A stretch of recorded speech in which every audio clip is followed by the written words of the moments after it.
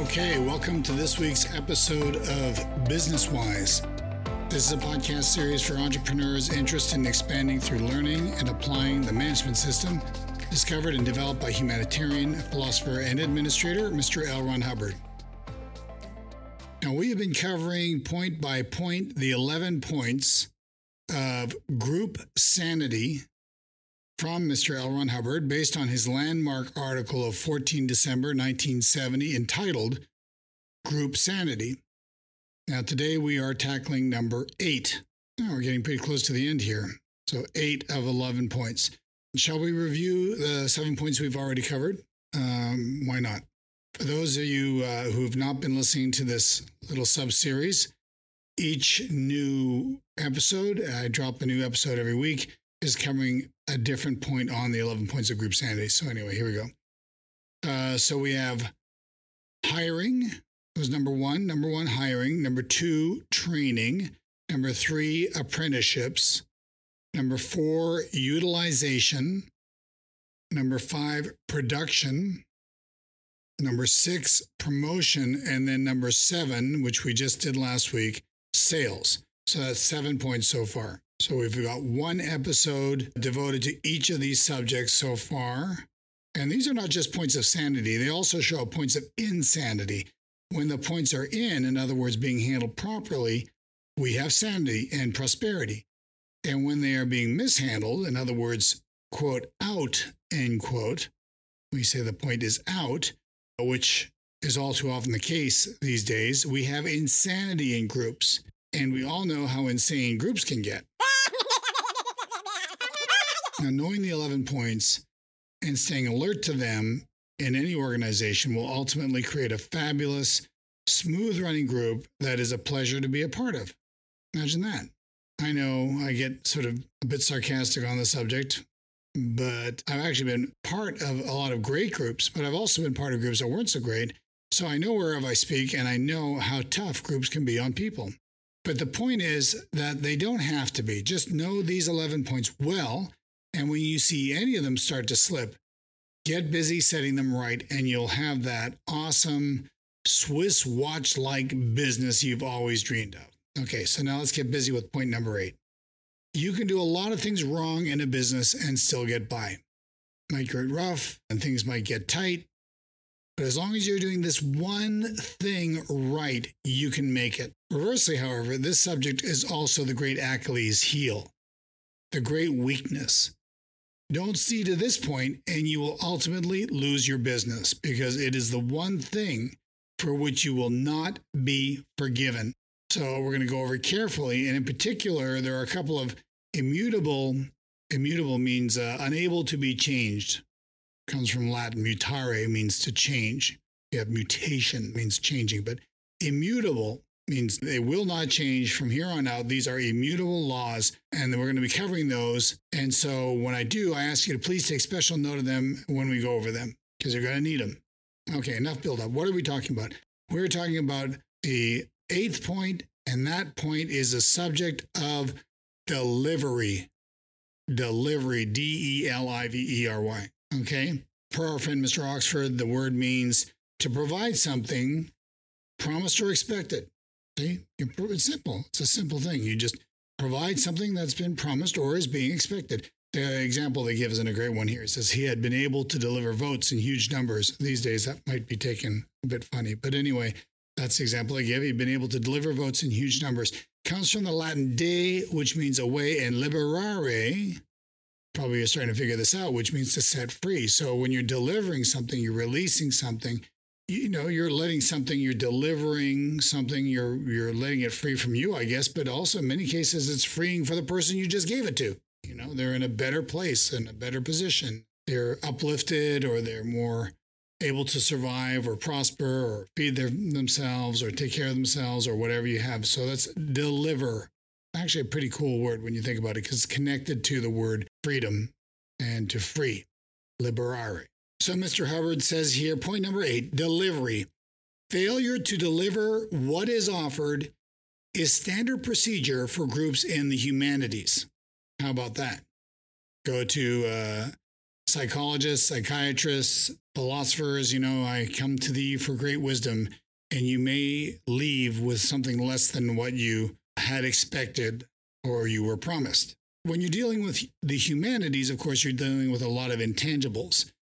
And this is one of the reasons why the Hubbard Management System is so successful and so popular, because people are discovering that you get what you are expecting. You get what is offered and what you're promised, because they are based on formulas and laws and fundamentals that are, to use that fancy word again, immutable. So anyway, as I'm sure you're discovering as you've been listening to Business Wise. All right, so he says, failure to deliver what is offered is standard procedure for groups in the humanities. Commercially, it is well in hand. How about that? So he says commercially, it is well in hand. And well, that would make sense, wouldn't it? Because if you look up the word commerce, it comes from the Latin merchandise. That's slang these days. There's no merc. Where's the merc? Anyway, merchandise, merc. And Latin, of course, com, which means together with mercium, which is merchandise. So it comes from the Latin word commercium, which means trade or trading, mid-16th century. From French, from Latin, commercium, trade, trading, com, together, mercium, merchandise. So there you go. So it has to do with together exchanging and giving things back and forth. So Mr. Hubbard says here, under this point of delivery, that commercially it is well in hand. Well, of course it is. Of course it is, because if you're not delivering what's expected or promised, how long are you going to be in business for? So as a general rule, commercially, the subject of delivery is better dealt with than in many, many other areas, particularly, as Mr. Hubbard says here, the humanities, where it's, you're promised all this kind of stuff and you don't get it. Areas of feel-good type philosophies and, eat these and you'll be happier or whatever. It's just not particularly being delivered in the humanities. But commercially, yeah, it's pretty well in hand. It's being more or less looked after, and for good reason, because if you're not delivering what is expected or promised, then you're going to run into trouble with your business, and you probably won't have a business for very long. So he goes on to say this: delivery. The subject and action of delivery is the most susceptible to breakdown in any organization. Any flaw on the sequence of actions resulting in a valuable final product may deteriorate it or bar off final delivery. Listen to that sentence carefully. That's not the law. I'm going to cover the law in a minute, but it's interesting that if you're there in business, you're delivering something. Okay, whether it's a service or a valuable final product, you're delivering furniture, say, or you're delivering a well-cooked and presented meal in a restaurant. This is all delivery. And he says here, any flaw on the sequence of actions resulting in a valuable final product may deteriorate it or bar off final delivery. So take our restaurant example. The purchaser's not doing a great job. That's part of the earlier sequence of actions. He has to purchase the meat or the steaks or whatever, and they're not quite the quality that is being demanded. He's not competent enough to make sure that he's ordering in adequate quantity or quality.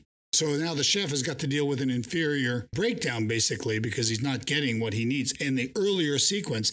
So now the valuable final product is deteriorated or might even be barred off entirely. I can't use this meat. We're not serving steaks tonight, right? So then he goes on to say, there are many preparatory or hidden from public view steps on a production line. When any of these break down, delivery is imperiled. Given the raw materials and wherewithal to make some valuable final product, the valuable final product should occur. Listen to that. Given the raw materials. I've got the raw materials and the wherewithal. I know how to do this, and I have the equipment to do it. With those things, the raw materials and the wherewithal, which would include, of course, knowledge plus whatever tools you need. You got those two things. You should be able to make the valuable final product to occur. You should make it materialize.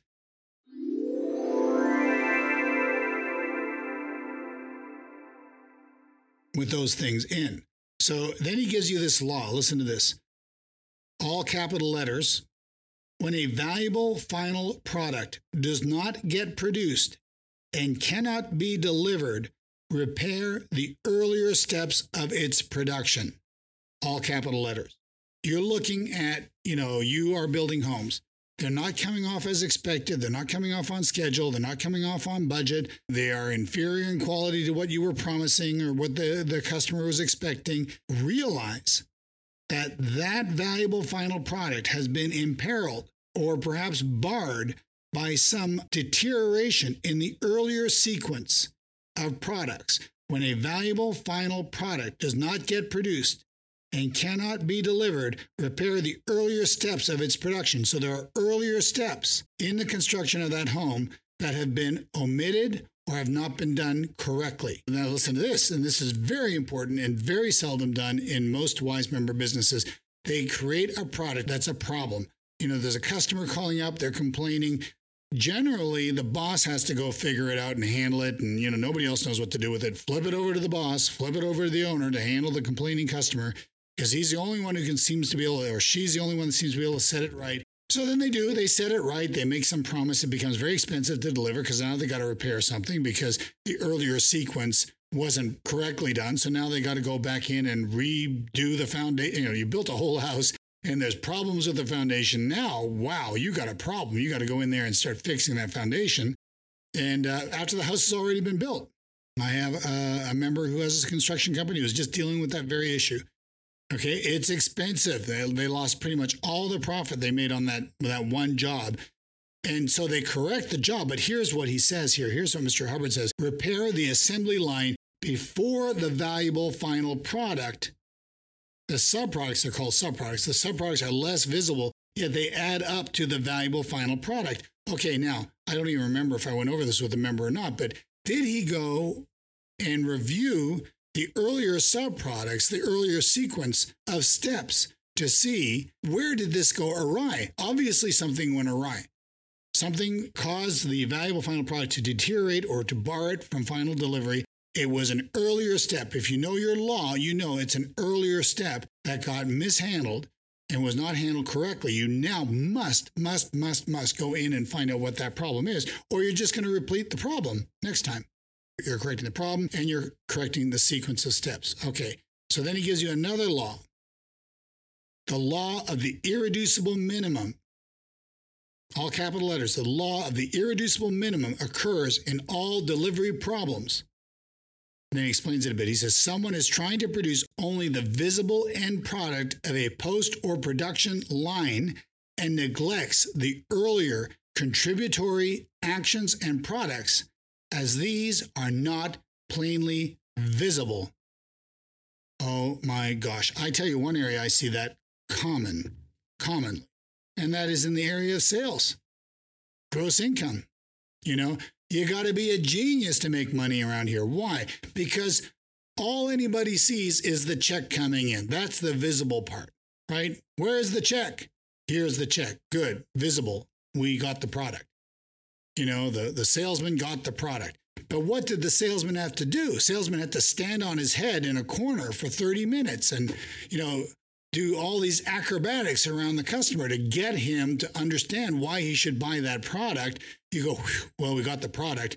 But the problem is that the earlier sequences, the earlier steps are not being done, which is why the salesman has to stand on his head, or cut these weird deals. You familiar with those? Don't tell me you're not. Some kind of we got the product. Here's the check. Oh, thank goodness. There's the check. Hey, wait a minute, something's wrong with this check. What's wrong? Well, it's about $1,000 less than what I told you we were selling it for. Boss, you got to understand, the only way I was going to get this lady to buy this thing was by cutting back the price. It's just too expensive. And then the boss goes, oh my God, and then he starts to correct the salesman maybe. But what is out is probably an earlier step in the sequence of steps, an earlier subproduct that results in that valuable final product. Does the boss then go and inspect, okay, what's our promo look like? What kind of public relations is being done? Who's answering the phone and how is it being answered? And how are our customers being led onto the lot? And how are they being treated once they get here? Are people being rude to them? These are all earlier steps. Examine every single one because those earlier ones are deteriorating your valuable final product, but you're only looking at the check. The other parts aren't visible. How did Mrs. Smith get greeted when she walked onto the lot? I don't know. You know, it's not a bad idea to have someone walk in. There's a term for it, escapes my mind at the moment, but, where a person comes in acting like an interested customer. How does the reception or receptionist deal with that person? You might be amazed to discover that they are dealt with brusquely, rudely, or have to stand around and wait before anybody gives them any attention. Not uncommon. Now, you want that person to now go onto the sales lot. Already, the salesman has got a bigger job ahead of them because now they've got to compensate for the fact that that earlier step or sequence was not done. Or maybe the promotion is poor. PR precedes promotion. If you've been listening to any of those episodes, you know that. So there's no PR for the place. They only are, people are just looking for the best price when they walk in there because there's no PR. There's no PR about how we've got the best service, we got the best this, the best that. So they're coming in looking for a deal only, and you got to chop off $1,000 because the PR job is not being done. You follow. Mr. Hubbard gives you some great examples here. He's going to talk about food, cooking, which is a great way to demonstrate this principle. He says, when an organization or its posts operate only on an irreducible minimum, production goes bad and delivery crashes. And he gives this example. Take a cook who has his post at an irreducible minimum. Food is appearing on the table.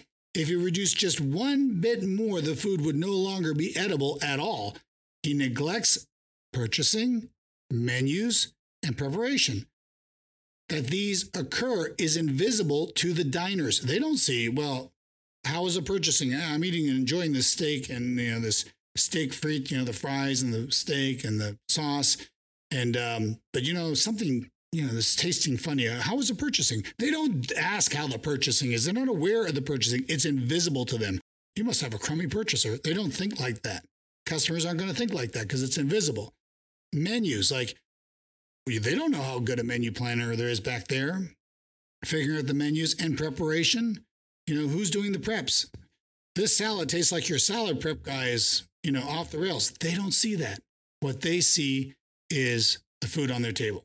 So irreducible minimum. The chef does this not, despite the fact that there is no preps people at all because they all got fired or they all quit or they were never trained in the first place, or the purchaser is a drunk or whatever it is. He's somehow making the food appear on the table. It's a deteriorated, valuable final product, but it's visible. And you go, well, what's wrong with the cook? The food doesn't look very good. Must be a problem with the cook. He's operating now at the irreducible minimum. Mr. Hubbard goes on to say this. That these occur is invisible to the diners. That food appears on the table is visible to the diners. If the cook operates at any less than he is, no edible food would be visible, hence irreducible minimum. The food served will be bad, but it will be visible. Invisible to the diner's actions aren't being done. So it's like, why do we need a preps cook? Why do we need a purchaser? The cook's all obviously messed up. This is an ignorant approach to the problem because the guy is operating on irreducible minimum. Okay, to improve the food, this is Mr. Hubbard now, to improve the food, get the less visible actions done, emphasized. Get the sequence of actions all done. The result will be improved food. Mr. Hubbard goes on to say, a being hopes lazily for instantaneous production. It doesn't happen this way in the messed universe, physical universe. Kind of synonymous. Mess is matter, energy, space, and time. You take those first letters, it makes a word messed. That's a reference to the physical universe. He says, it doesn't happen this way in the messed universe. Things are produced in a sequence of subproducts which result in a final valuable product. Hope all you want to. When you omit the subproducts, you get no valuable final product. He's emphasizing this strenuously. And it's very, very important because if you omit this approach or this awareness or this knowledge, you will have delivery problems. And if you have delivery problems, wow, you can compensate for a lot of things.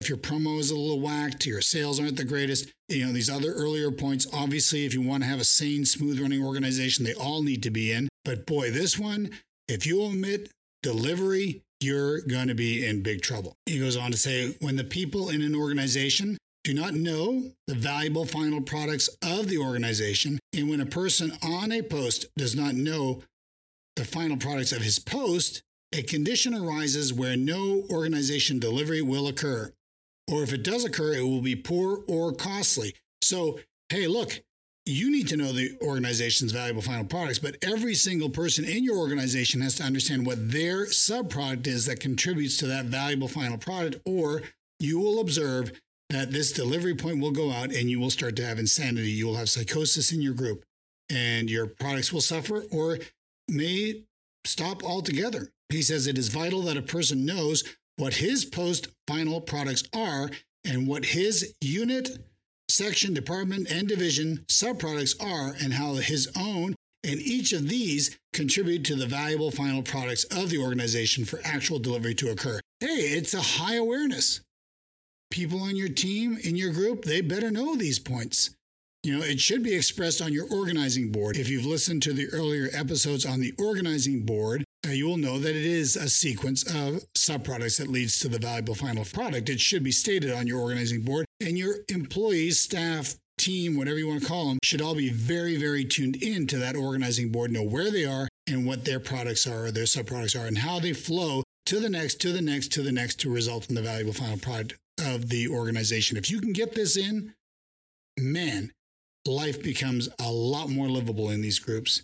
Then he goes on, he says, delivering other than valuable final products or useless final products or final products that need constant correction also adds up to non-delivery. There you go. There's the guy who purchaser didn't buy enough, tomatoes. I remember one time I drove a truck and we were delivering produce, and occasionally I would run into a situation where the purchaser didn't buy enough tomatoes or something like that. I'd have to go into a supermarket, go into a supermarket and buy a whole bunch of tomatoes, put them in a cardboard box and deliver them to the restaurant that was expecting this box of tomatoes. But because the guy who'd done the purchasing hadn't done his part of the earlier sequence, the earlier step correctly, we lost a lot of our profit for that particular run because of that earlier incompetence. And we didn't know enough to go back there and sort that sort of thing out. So it just kept happening again and again. And of course, the company was, I wasn't my company. I was just randomly working as a truck driver for a while. But it was just interesting that I can now observe what was wrong with that company and why it was in such difficulty, because the person wasn't predicting correct on the purchasing. Anyway, so a couple more final points here. Mr. Hubbard says, a whole civilization can break down around the point of delivery. So can an organization.